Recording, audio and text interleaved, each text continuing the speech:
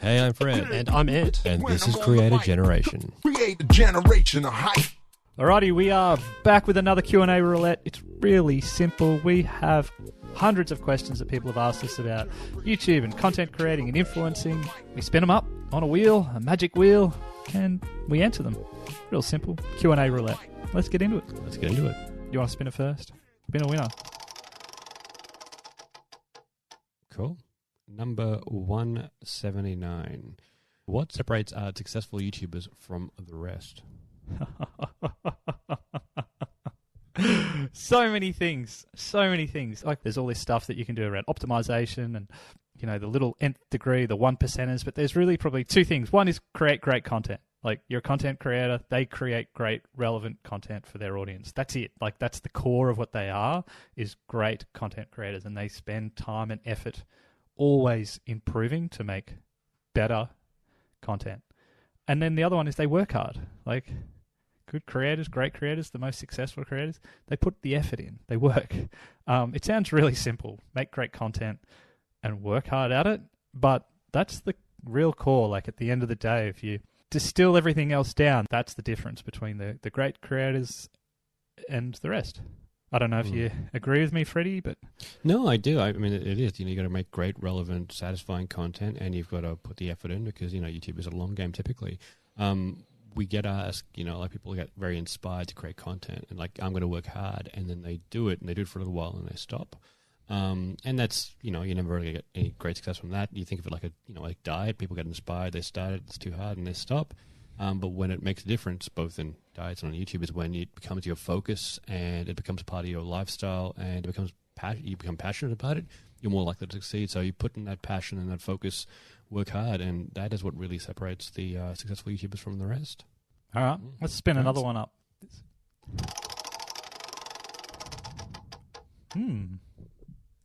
Oh, it was bouncing around there. Number 30.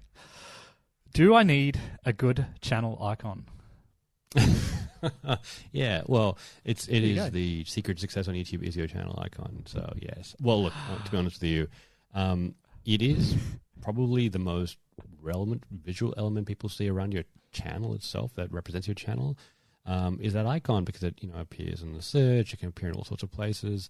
Does it need to be brilliant? Well, best practice says make it as good as it can be. Make it something enticing, make it something people can see when it's at a small size. And if you can do that, that's a good start. But it is not the be all and end all. It is good in terms of, like I said, best practice. But yeah, anything else you want to add to that, Ant? Well, I was kind of going to ask you, what would make a good channel icon? It depends. If you're a creator and it's about you, your face is very good. If there's a symbol that represents you very well, that's great. Mistake we see a lot of first-time creators make is they make it like really hard to see. Like they'll take like it's a tiny little circle, and they'll make it very hard to decipher what's in that. So, what we're going to look at is someone can look at it. They may not know who you are, but they'll look at it and go, "Oh, that's interesting. Or I sort of want to know more about that." That's a good start. And faces do tend to work quite well. Boom. All right. All right. Rock and roll. Spin it up. I love it.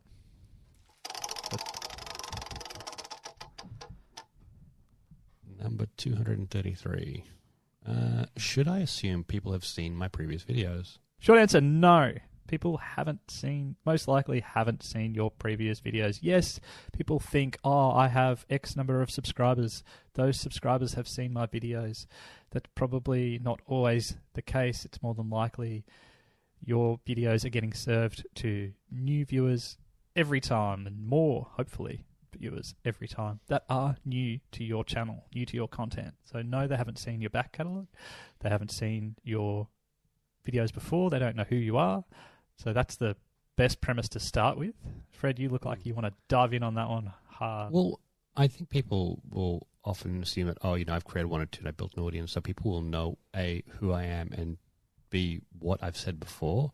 And to be honest with you, even people who are subscribers of your channel and watch a lot of your content, often they will forget some of the stuff they've seen before, especially if they've watched a lot of the content. It's not, to you, the content is very important. You live it, you breathe it, you create it, so you're intimately aware of everything around it. But in most cases, like people won't remember it or they haven't seen it. So approach every video with the view that, you know, people won't recognize the video or who you are, and build on that, you know. And that's why things like consistency are so important, like having, for example, thumbnails that have some consistent elements. So, you know, people are scrolling through like 100 thumbnails and one of yours comes up and is recognizable, like there's some element that's recognizable. That, oh, I might know who that's from, that kind of thing. So those are the things you've got to do. Don't assume that everyone has the same focus and passion about your videos that you do, because it's unlikely they do. Yeah, we come up across this a lot when there's creators that we recommend create like a compilation video of their past content, and they're like, but everyone's seen it already before, and it's like, probably not. More than likely, no. And if you take like the best bits of all your past videos, the audience that did love those bits when they did watch it will love to see it again, brought to them in a different way. So that's normally when people are like, oh, but everyone's already seen this before. I made this video about X 5 years ago. Well, 5 years ago, you probably had a different audience or not as many people watching. So bring it back or bring that compilation to life, and don't be afraid for that. Yeah, I mean, I just recently read a book, and then I actually read it again very soon afterwards. And the second time, you know, I thought, oh, I remember a lot of this. And the second time reading, I'm like, wow, I completely didn't absorb so much of this book. I'm so glad I read it a second time. It just shows, like, you know, there are a lot of things people don't necessarily absorb in the videos. So things like compilations could be useful down the track. Boom. All right, let's spin another. Woohoo. This is a doozy. It's very general. How do I get more subscribers? Right. Well, that is very general. Look, first thing I'd say is don't necessarily focus on how to get more subscribers. And what I mean by that is there's an obsession with creators. It used to be how to get more views.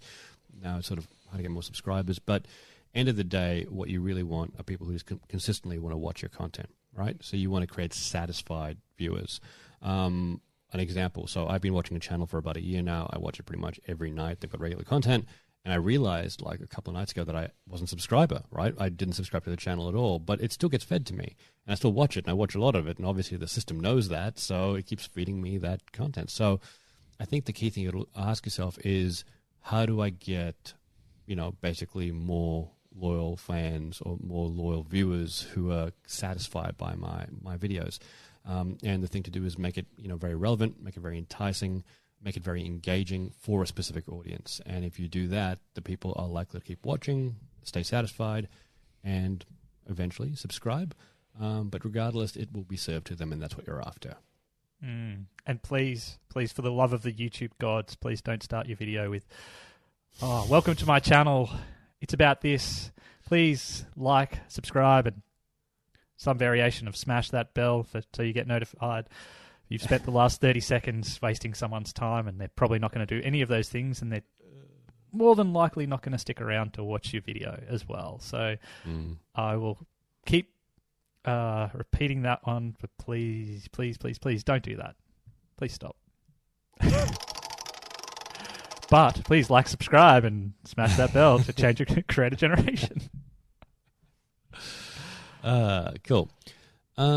Number 170, what is a good rate of growth for my channel? Look, if you're not getting, you know, a new 1 million views a week, I think you should just stop right there. Look, it's a really hard question to answer because it is very, very subjective. Everything on YouTube is obviously subjective, and I haven't used my catchphrase, but I will. It depends. But like, it really does. That is, you could be creating regular content with a regular format, or you could be creating sporadic, different content but with different topics all over the place. So it does depend where you're at, where you're at in your creator journey. You do want to see some level, like if you want to be building an audience and you want to be growing your channel, you do want to see some, like, the trend of going up, right? Like that's in the key, some of those key metrics, like, you know, watch time and views and the like. That's probably what you should be looking for, right? Like a consistent trend over time, heading in the right direction. The right direction's up if you're worried about that part of it. But and it does take time, and that that's why you just look for the signals that are set trending in the right direction, rather than X video should be 10% more views or watch time than the previous one, because you will have bumps. You'll go up, down. You're getting better at your craft.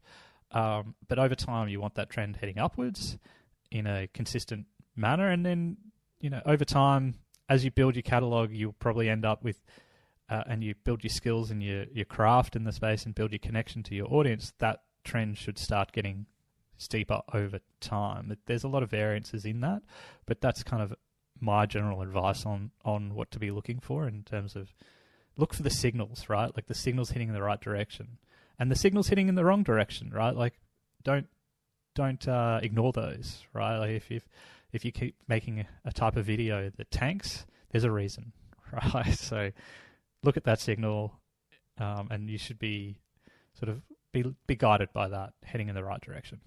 Fred, do you have a definitive answer?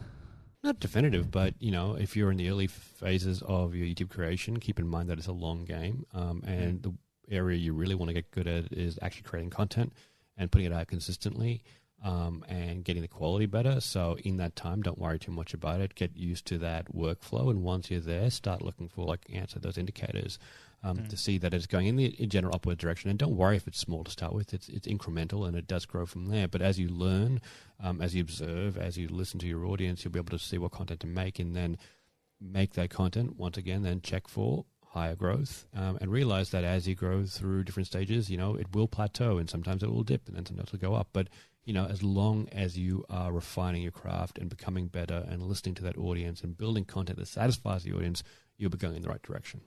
Yeah. And just for new creators out there, we always advise that those objectives, the metrics, they should be things that you can control. You can't control the number of people that view your video when you first release it, when you're a new creator. You can't control any of those things. But what can you control? Like that you get it out, you create a new video every X number of weeks. You can do that. Control those things. They're your markers, right? Like, don't look for the external metrics straight away. Look the things you can control, then the other stuff will come.